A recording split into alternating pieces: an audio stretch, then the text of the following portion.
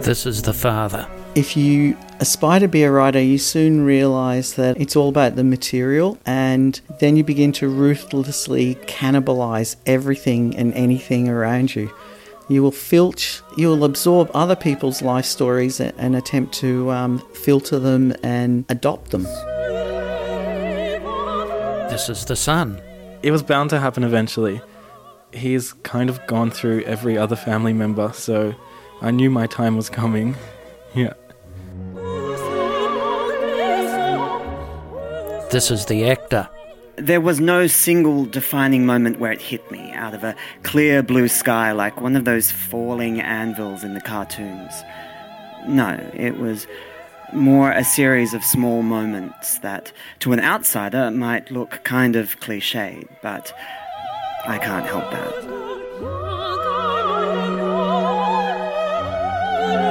This is the producer.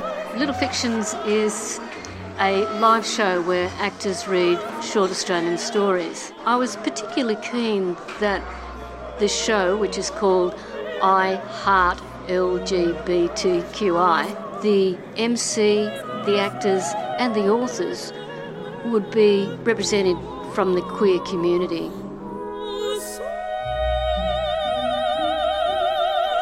At 6 years old, my father wants to sign me up to play soccer with our local team. Every Saturday morning, my body is more or less present on the soccer field. On one memorable occasion, alerted by the shouting of the excitable man who is our coach, I look down to discover that the ball has rolled to a stop next to me. At this point, I become acutely aware that a swarm of 7-year-olds is bearing down on me with madness in their eyes and murder in their heart. I kick it. The ball somehow goes in. I have scored. Wow. I have scored in my own net. Oops. I remember it vividly. I remember really being against the idea, but I was bribed, so it was worth it. I remember them being on the side of the field, and as I ran one way, they would also run alongside with me, and just having absolutely no idea what I was doing. No idea. So the first thing to note about the soccer incident was that it didn't happen like that. It was obviously exaggerated, hopefully for comedic effect. His coach was a psychotic parent who believed what was going on the field had great seriousness. And so I was probably a bit of a letdown. Disappointment. Soccer disappointment. Yo, I'll tell you what I want, what I really, really want. So tell me what you want, what you really, really want. I'll tell you what I want, what I At 10 years old, the year of the Spice Girls. Posh, ginger, sporty, baby and scary. The endlessly wonderful Spice Girls sweep into my life via my sisters. Together with her friends, she forms a kind of tribute act incorporating makeup, costumes, dance moves. They learn all the lyrics to Wannabe and want to perform the song every day during school lunch break. My sister is Posh Spice, which makes her almost famous at our school. I bask in reflected glory. I am almost famous once removed, which makes me not quite almost famous. I was a wannabe Spice Girl. If you wanna be my lover, you gotta get... That's the only part of the story where nothing is made up whatsoever. That is exactly as it was. Like, it wasn't just his sister, she was almost a Spice Girl. Taking it too easy, but that's the way it is. What you think about that? Now you know how I feel. Say you can handle my love. At 17 years old, Friday night is church fellowship night. I like Christians. Robert, the youth minister, asks each of us to share something about ourselves we might like the group to pray about. I stand up and reveal my secret identity like Clark Kent whipping off the spectacles. Surprise! I'm gay! The smiles slip away. There is silence.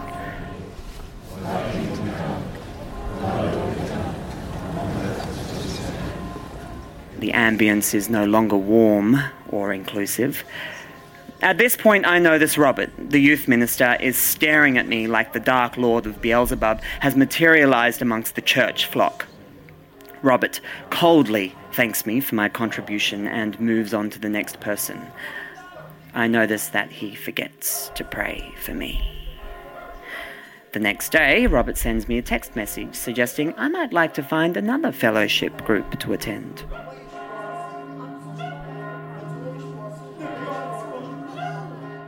I dramatised it by bringing it into a location and a moment where it all came together, the church authorities, his friends and him. That didn't happen that way. It was clear to him from everything he'd learned at the church and at the fellowship. Homosexuality was considered a sin, and Christians had an amazing way of smiling lovingly at you while telling you that you're going to go to hell. And then we got in the post a Christian handbook of how to deal with the psychological, physiological problem that was homosexuality. This book indicated that it was basically a problem of the adolescent's relationship with the father. And the father must have been cold and remote. He was definitely the favourite parent, and it was very exciting when he was around. He would dedicate most of his weekends with us kids. I don't know, he's the father. The father's always the fun one, right? I have always had a very supportive family and a very close family. Most of his family who were at the performance that night, I think it could be truly said that story came from a place of insight and sensitivity, which is, after all, the kind of idea that I wanted to express.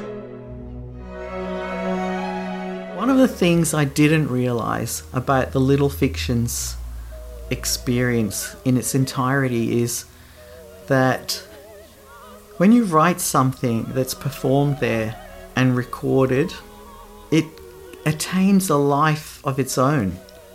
And you have to be aware of that.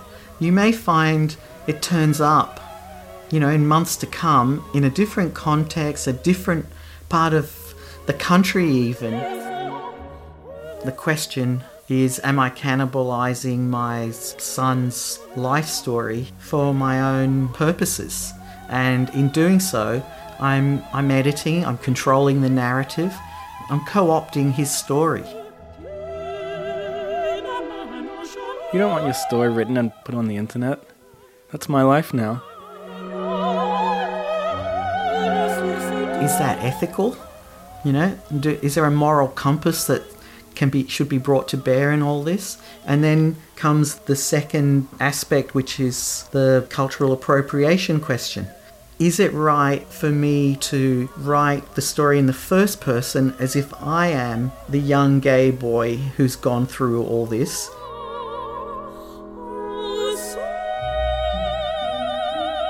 It was mentioned in an article after the event, and it's got my name, and it mentions that I was, hearing it for the first time that night.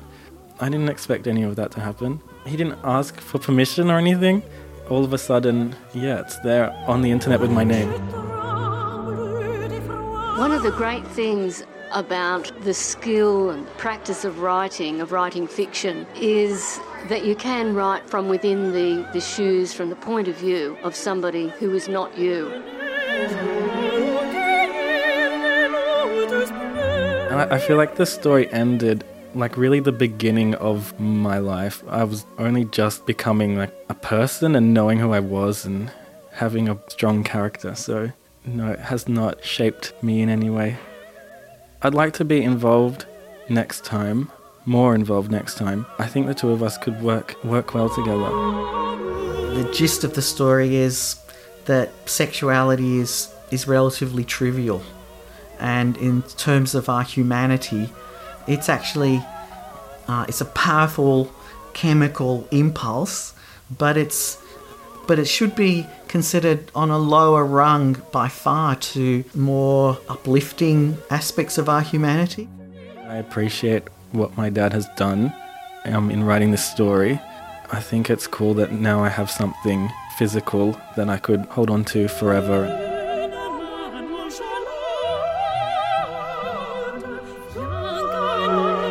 Produced by Neil Ashworth. Kiri Takanawa and Catherine Jenkins sang the Flower Duet, and the Spice Girls sang Wannabe.